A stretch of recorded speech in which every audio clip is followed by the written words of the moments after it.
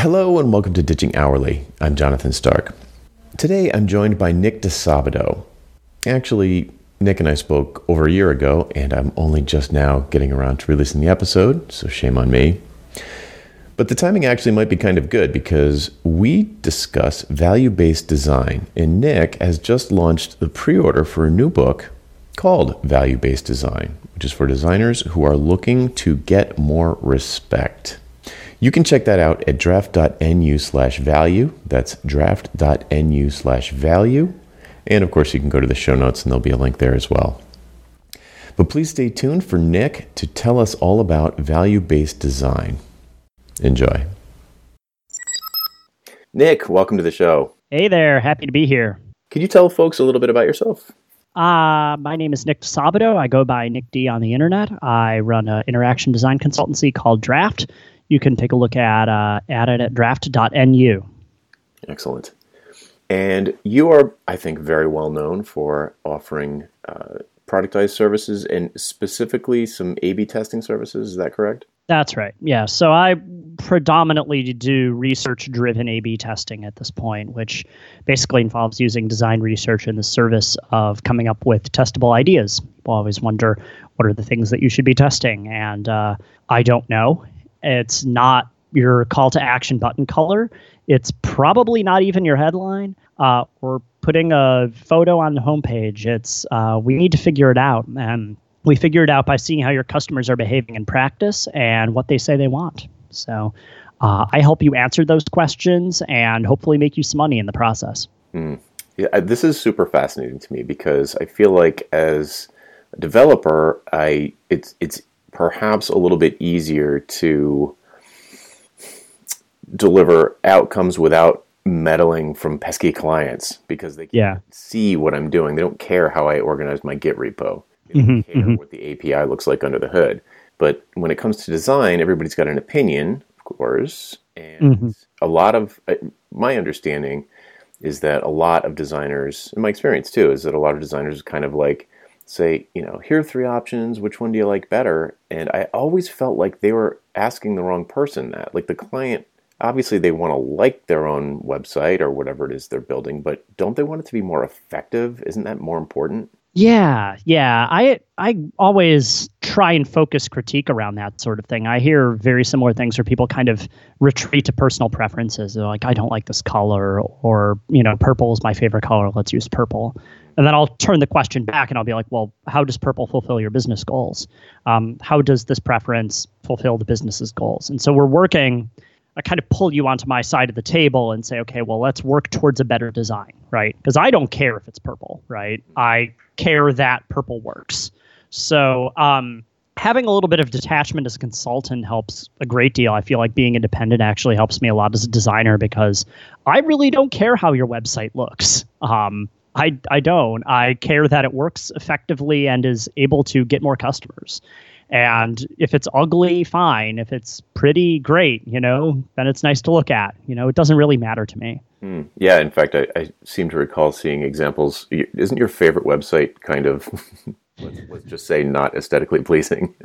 It's definitely unconventional.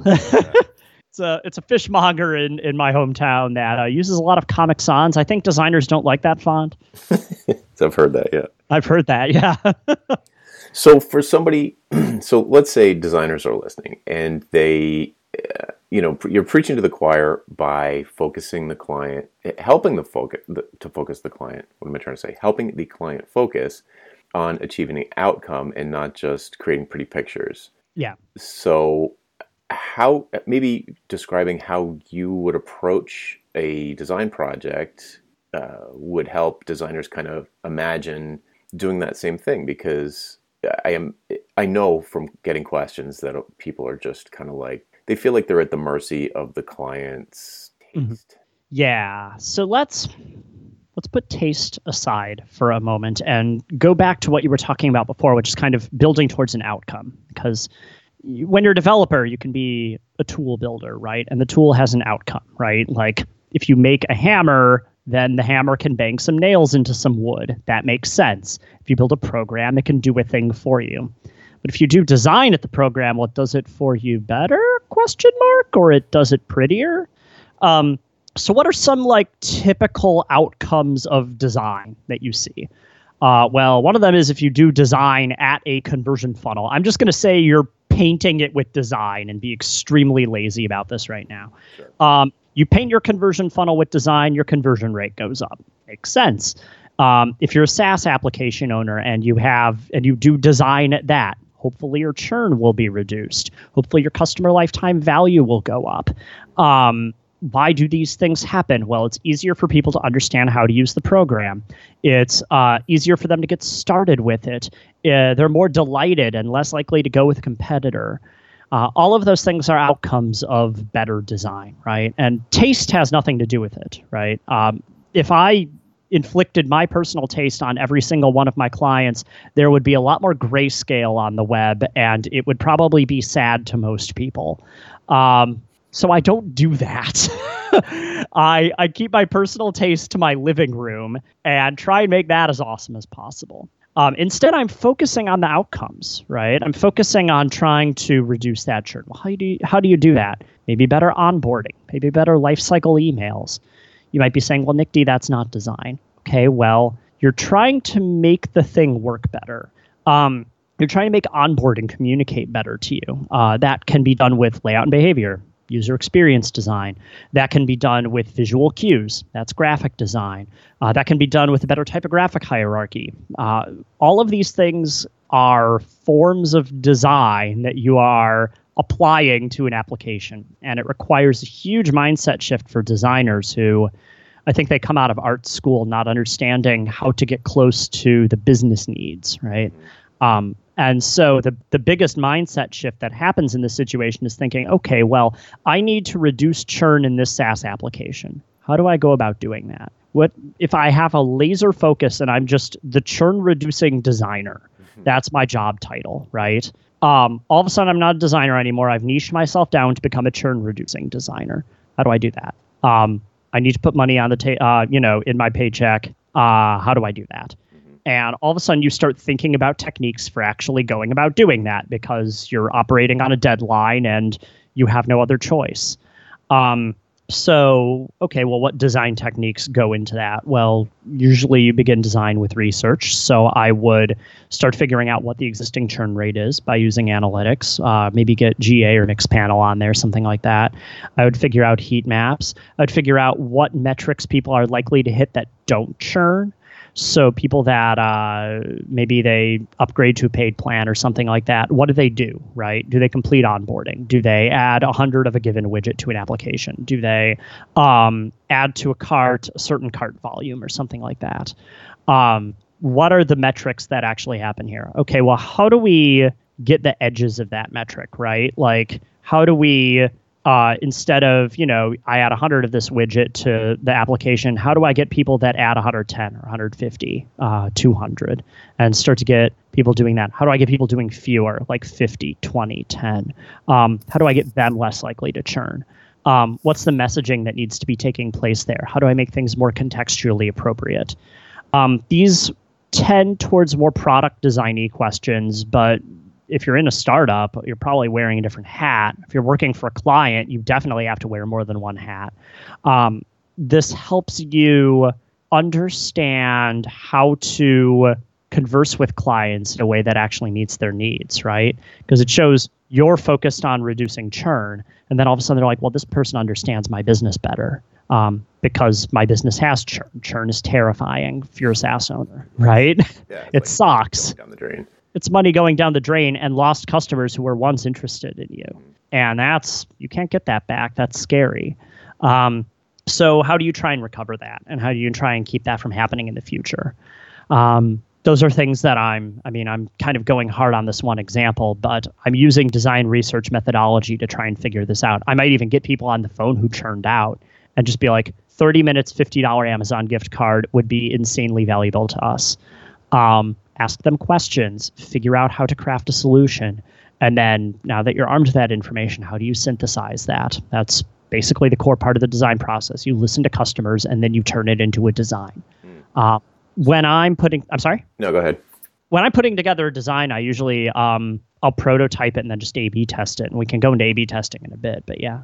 So you mentioned something a little bit earlier about making it work better.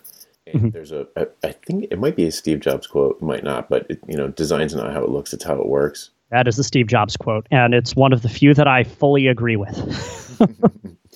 So what do you say to, this brings up some really interesting things, and this is kind of the pushback. I'm gonna kind of devil's advocate here, because I get pushback from designers that say that, I couldn't possibly put a value on my design work because it's design, it's aesthetic, it's, I don't know, it's somehow rarefied or it's art. I'm like, no, it's not. It's a B2B thing that you're getting paid to deliver a business outcome. They're like, oh, you Philistine. And so yeah. I'm exaggerating a little, but not that much. And the kinds of things that I hear back are like, you hear them talk about best practices, and as if every single website should follow some list of best practices that, but I think that there is, I don't know, maybe I'm wrong, but is there a place, is that maybe a starting point, like best practices in design? Is that a starting point, or is that just so basic that it would be inherently obvious to anyone who calls himself a designer, and still they should be working on goals? Or is there a way that you could come at a project and just be like, look, this is so clearly unusable, and without doing research, I know that it needs to at least have these things done. Do you know what I'm saying? Yeah, there's kind of two things that you're bringing up, and one of them is the ego thing, which is I'm so great, here's my design, I'm Moses with the stone tablets. And then there's kind of the other thing that is the best practices question. And best practices are basically like, I mean, I do this in my job all the time. It's called a heuristic evaluation if you're as old as I am. And you're basically going through a checklist and saying, does the site do this? Yes, great. And that's where you kind of knock off all the no-brainery things, like does the phone keypad, on an iPhone, does the keyboard switch to numeric keypad when you're entering credit card number or phone number? It should do that. That's pretty beyond debate at this point. Is the website responsive? It should do that. That's pretty beyond debate at this point. And so you're just kind of going through and ticking those things off. But if you are doing a heuristic evaluation on a website and thinking that you're coming down on high with the grand scheme of design, I might check that premise a little bit. Even if you do come down and you think that you're coming up with this amazing thing and there's a bolt of lightning, I will fully concede that when you're doing creative work, there is a certain flash of insight that occurs that is part of the process that comes from you and possibly you alone, or it initially comes from you and it might be massaged by a team, but it still comes from you, that you can feel grateful for. Like every major artwork and creative work and design project of the past century had to have come from somebody, right? Like I'll concede that. However, in my experience, design improves when it's put in front of a team if that team knows how to communicate effectively. And the onus is on you as a designer to understand how to communicate effectively and have a decent critique process that's not broken and weird. And we can go into how to do that. But it's also, if you believe you are so important that your design does not actually run up against business metrics, why are you being hired? Right. Yeah. Like, you bring up a really good point, which is, okay, we ticked all these boxes. The stuff that's beyond debate has been fixed, or at least it's on the slate to be fixed, but we want to go farther. And at that point, I think it makes, I just can't come up with a scenario where it doesn't make sense to interact with the customers. It seems like that's always the answer, but then you get the sort of pushback is, again, devil's advocate, the pushback is, no, genius design, if and then they always throw the quote in your face, if Henry Ford asked his customers, they would have said we want faster horses, which I don't even think he actually said that, but that's the quote that you get back. And it's like, well, you don't have to, in my opinion, you don't have to ask your customers how the design should look or how it should work or what we should do, but you can certainly talk to them about problems they've experienced with the existing design or the last time they did a particular task in the competitor's product, how did that go? What were the good things? What were the bad things? Doesn't mean they need to tell you how to fix it, I think. Yeah. So there's the Faster Horse quote, and holy wow, there's so much hero worship in the design industry. Like that, people trot out that quote and Steve Jobs quotes and Paul Rand quotes all the time, and I get it. It's because those people are successful, capable designers, or product engineers, or whatever you want to call Henry Ford. I think that is a dangerous line of thinking that does not necessarily hew to the business goals, and you're being hired for a business reason.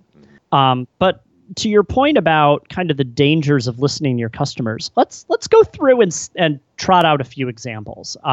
One of them would be a focus group. I personally do not like focus groups because they tend to get shanghaied by one person, right? Or the loudest people, and wallflowers tend not to voice their opinions. There's also kind of the power of suggestion scenario where the first opinion tends to get voiced and then everybody kind of reinforces it and they think, yeah, that is right. And so you end up in this kind of dangerous line of thinking. Another thing that could potentially happen, you could get on a one-on-one call with somebody, which I always recommend, get on one-on-one calls with somebody, and they happen to be a crazy outlier power user. First off, in 11 years of doing this, I've never actually seen that happen. But assuming it does happen, you now have a hilarious story to talk about. And presumably when you're doing interviews, you're interviewing more than one person. I think the worst case scenario has been 3 people that I've interviewed. So if you end up getting 3 power users in a row, congratulations. That's like a once in a century thing that might ever happen. Yeah. Right. So I think there's a fear there.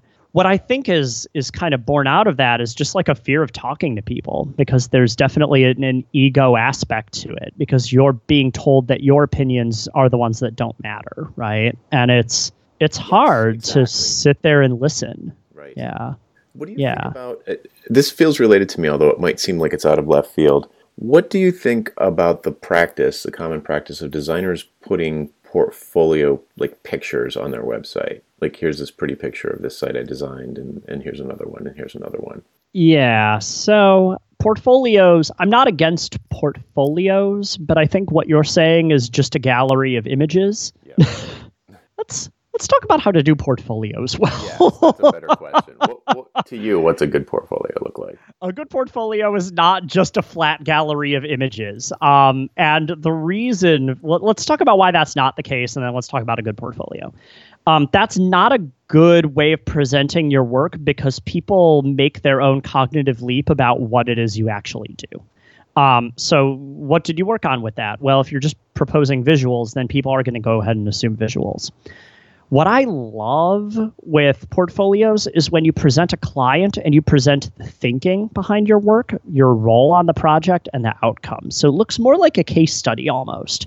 So instead of just saying, here I did, I'll come up with one, the website for PepsiCo. Wow, that's a really huge client. Congratulations, Nick D of 2009. You did a great job on that.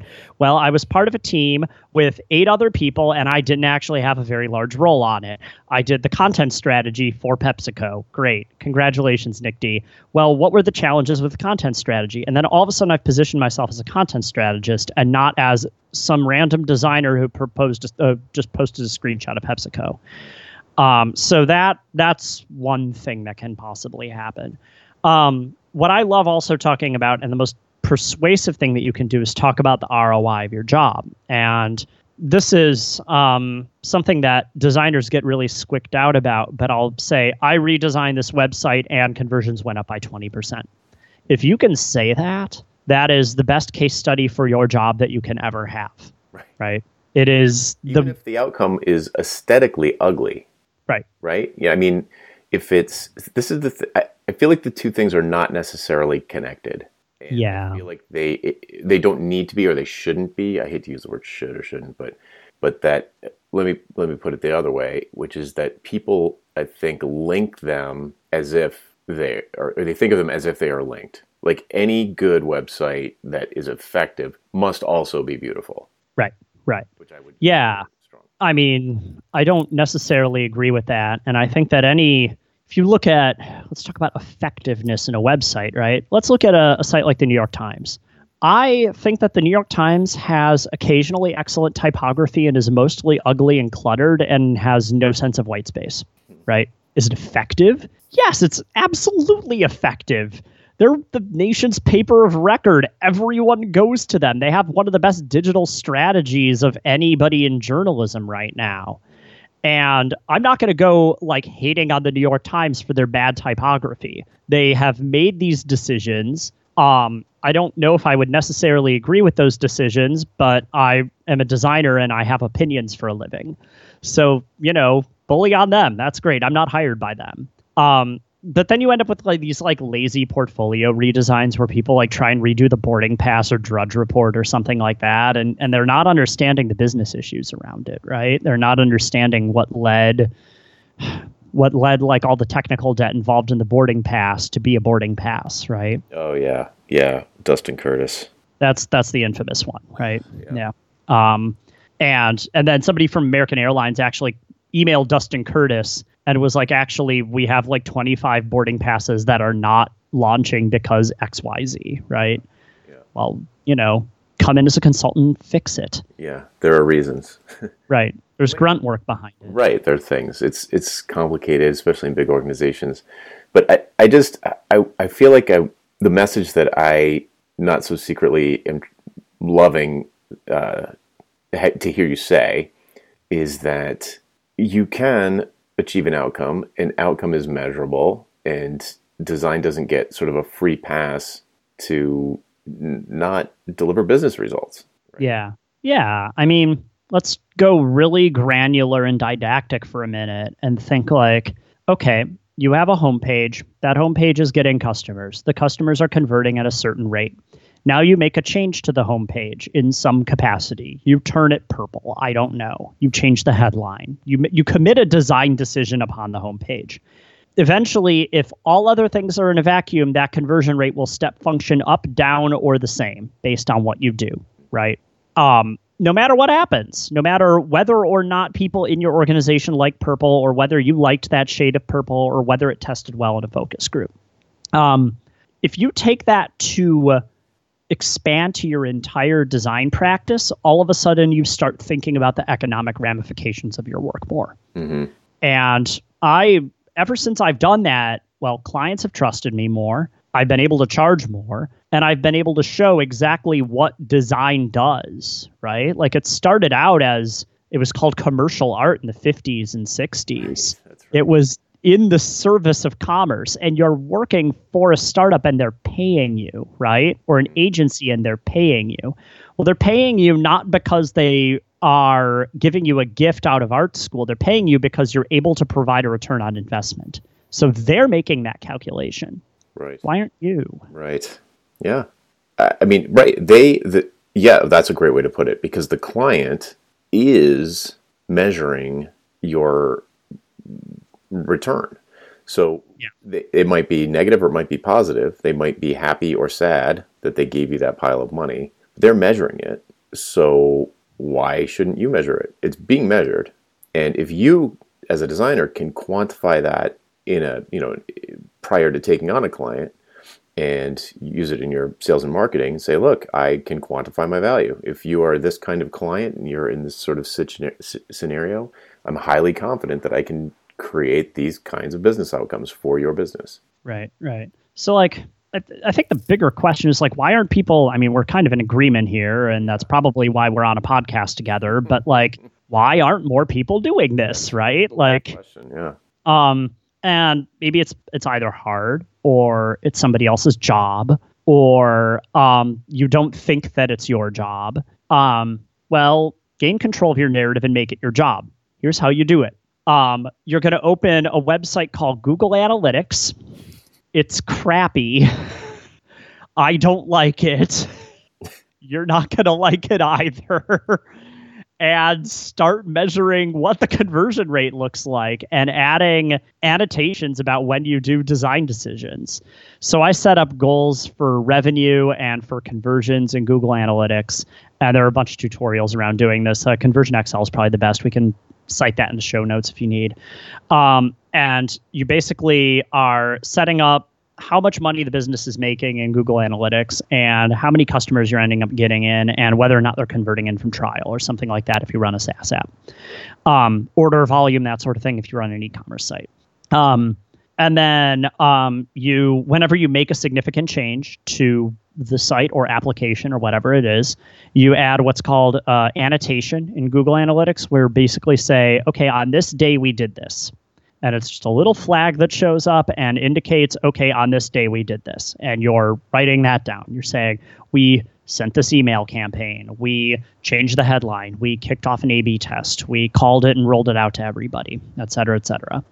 And then the third thing you're probably going to be doing is A/B testing, where you actually go through and start to measure the economic impact of your decisions. And so A/B testing allows you to basically pit two different designs against each other. You have a control, the original, and then the change, the variant. And you say, okay, well, we're going to measure conversion rate. We're going to measure revenue, average revenue per user, those sorts of things. Various key metrics to the site and see how people behave under the new conditions, whether there's relative increase or decrease, whether there are any outliers and we need to discard them. And let it go for a couple of weeks and take a look back at the results and determine, okay, well, this worked out really well, or we have no idea whether this worked out well or not because it's inconclusive, or this was an unfettered disaster and we should not roll it out. Yeah. This is perhaps overly detailed for the purposes of this podcast, but I'm dying of curiosity. How do you control against things like, by the way, we launched a new email campaign in the middle of this test, which is driving a completely different kind of traffic to the site? Do you have the client kind of try and keep as much static and constant as possible across the whole business? Yes, you try and keep everything consistent throughout the business. Now, if you run an email campaign, maybe send them to another page, like a landing page or something like that. They should not be making any changes to the test page while it's running. Otherwise, you have to throw away the result, but that happens.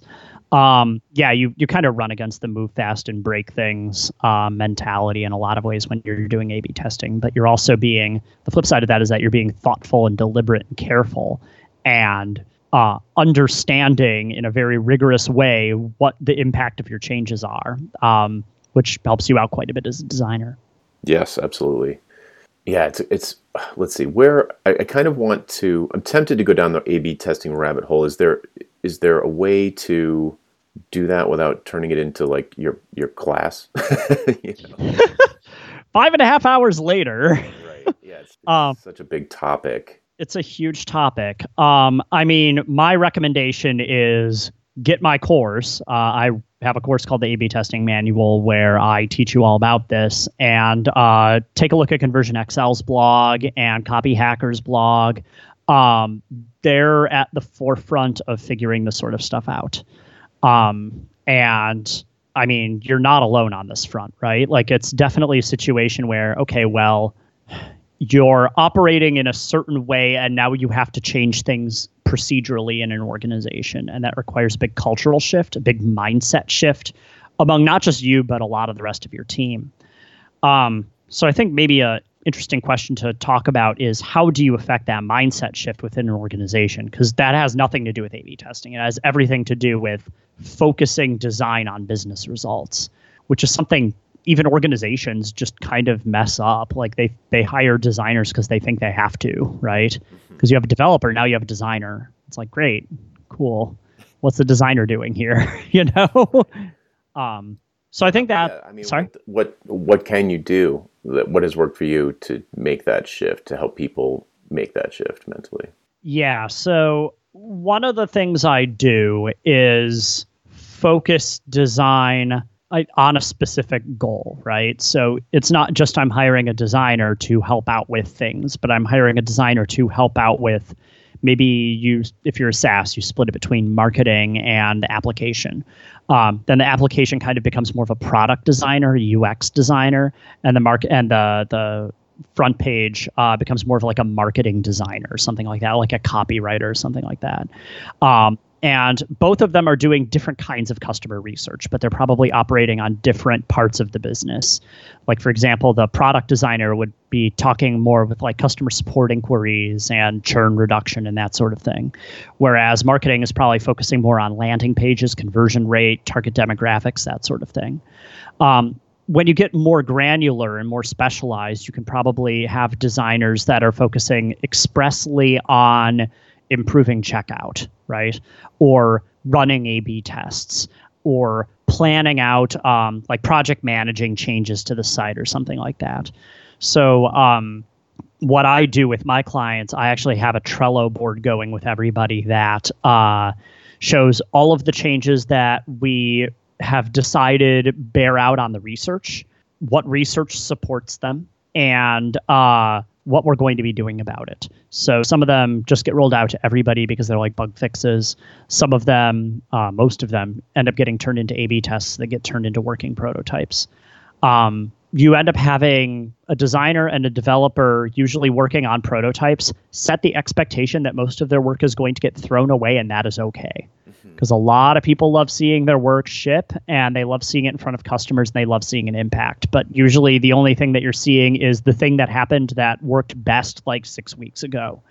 And people get frustrated by that. Right. And rapid prototyping is something that it happens with new software, but it doesn't really happen when you're iterating like a conversion funnel very often. So there's usually, when I come in, I'm unwinding a lot of technical debt on that and making it into a situation where you can actually release testable prototypes frequently. All of this has to come from the top, right? And this is a gross oversimplification in 5 minutes of what I talk about for 5.5 hours of how to do on my course, but should provide some sort of contour to the situation, right? Like you have, how do I put this best? You have resources that are usually focusing on maybe new features or bug fixes, and you're diverting those resources towards creating new ideas and researching new concepts in a way that forces people to kind of question the way that the business operates. Yes. That's the fundamental thing, right? And that never feels imperative, right? It has to be risky. It's risky, and it's also not the fire that's in front of you right now, right? And you have 10,000 things that you think are better. So that's why it has to come from the top, because you have to kind of just say, no, we're always doing this. Let Jane over here deal with the fire. Jim over here, you're going to be working on the prototype, you know? Mm-hmm. Yeah, I see the same thing. That's almost a general consulting thing, you know, just trying to encourage organizational change is really hard. And it's what's, I think, especially interesting about this is that, you know, design, the kind of design that you're doing, I would say, is very consultative and can unearth perhaps long-held notions about the way the world works and kind of reveal them to be perhaps incorrect, and resurfacing these decisions that were perhaps made explicitly or just de facto decisions that were made earlier, perhaps way earlier in the life of the business. Yeah, it dredges up gunk, you know.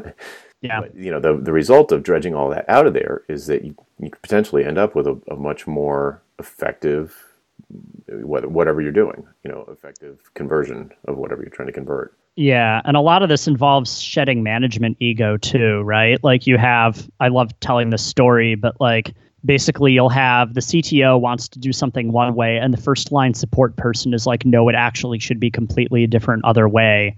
I trust the first line support person. I will always trust the person that's 25 rungs lower on the ladder than is actually getting their hands dirty than somebody who has probably the decision-making authority to fire me and harvest my organs for sport. Right? Like, and you have to say no to that person. And that is what A/B testing is. It's like, and you can even be like, okay, well, I'll humor you and test it. Well, you're wasting testing time and resources. I very much try to not indulge that line of thinking and use testing to settle debates. It should be backed with research. And nobody's researching more every day than the first line support person, right? Yeah. So yeah. Regularly have team meetings every 2 weeks. We have a team meeting on a SaaS that I'm consulting with, and the customer service lead is on that call, and thank goodness, because we're sitting around at our ivory tower about the way things should work, and the dev unit will think like, oh, obviously things should work like this, but we are so far removed from the mentality of our user base that it's almost certain that we're going to get it wrong. Right. It's almost any kind of decision we make about the way something works is almost always going to violate the mental model of the actual end users. And customer support people really keep us honest. Like, well, yeah, you can add keyboard commands if you want to, but nobody's going to use them. Right. Like, we can't even get people to, do something that we would consider very basic. We have to explain to them how to, like, make sure their changes are saved, or something super so basic I can't even think of it. Mm-hmm. It's fabulous. I think it's great. I think going back to the A/B testing a little bit, what would you say to the concept of data-driven design? I mean, is that what you're talking about? This sort of Google versus Apple, where people kind of say, well, Google, all their stuff, and this is probably less true these days, but for a long time, you could kind of objectively say that their stuff was a lot less pretty than anything Apple did. Yeah, in terms of a digital user interface. And they would say, well, Google would say, yeah, well, we tested it and these colors tested better and this button size tested better, so that's what we went with, Yeah. And it can create something like Google Analytics, which is a very overwhelming interface. Right. So I'm not necessarily somebody to advocate for strictly data-driven design. I think that I've seen that happen, and it ends up looking like Microsoft Word art, and it's not. You kind of run into local maximum problems with it, and it's also like you're taking all the humanity out of it. And I personally and ethically believe it makes more sense to have a business that promotes the impression that there are actual friendly humans behind it. Yeah. I don't want a world where everything is like hyper conversion optimized and maximized so that it like hypnotizes you into buying stuff. I don't think that's useful, and I don't think that's bettering the world in any way. Now the question is really like, where is that line, right? Like, exactly. Where are you ethically, and what does that look like? And I have no idea how to answer that on a podcast episode, man. That's a 3-beer question. Like, that is seriously, like, I'm serious. It's one of those things that, like, it when you see it and you're vetting it constantly. I will say I'm probably more of like a 70-30 data hunch guy, or data aesthetics, or whatever you want to call it. It might even hew towards 80-20 sometimes.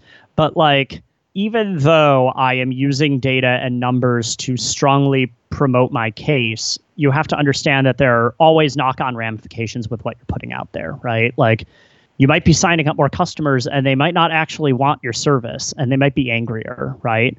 Or it might be more of a support load, and it might be harder for your business to serve. And I don't know, I'm just optimizing the conversion rate, right? Like, it's very easy and lazy to go down that line of thinking. Yeah, it's got to be a balance. And I think it comes from the specifics of the situation and talking to the client, what's going to make them happy, how opinionated they are, how much of the part of their brand that is, that opinionated nature, or whatever it is. Yeah. But I guess that's where the expertise comes in, is like deciding where to draw that line. Right. Yeah, and I mean, that's the kind of thing that, like, honestly, the real answer is work in the design industry for 10 years and spend a long time thinking about significant issues in the tech industry and gain a moral center and sense of responsibility about what it is you're doing. And have fun. Yeah, I mean, it's I'm chuckling, but yes, Yeah, there's truth to it, I think. It's hard. It's not... You are responsible for a lot of things, and you have to be cognizant of that. So awesome. Well, that's probably a good place to leave it. Nick, thanks so much for coming on. Where can people find out more about you online? You can take a look at my website at draft.nu. And if you want to look at the A/B testing manual, that is at abtestingmanual.com. And thank you so much. I appreciate it. My pleasure. Fun talk. If you'd like to learn more about how to ditch hourly billing, please go to valuepricingbootcamp.com to sign up for my free email course. Again, that URL is valuepricingbootcamp.com. Thanks. Hey, Jonathan again. Do you have questions about how to improve your business? Things like value pricing your work instead of billing for your time, or positioning yourself as the go-to person in your space, or maybe productizing your services so you never have to have another awkward sales call or spend hours writing another custom proposal. Book a one-on-one coaching call with me and get answers to these questions and others in the time it takes you to get ready for work in the morning. Best of all, you're covered by my 100% satisfaction guarantee. If at the end of the call you don't feel like it was worth it, just say the word and I'll refund your purchase in full. To book your one-on-one coaching call, go to jonathanstark.com/call, CALL. That URL again is jonathanstark.com/call. Hope to see you there.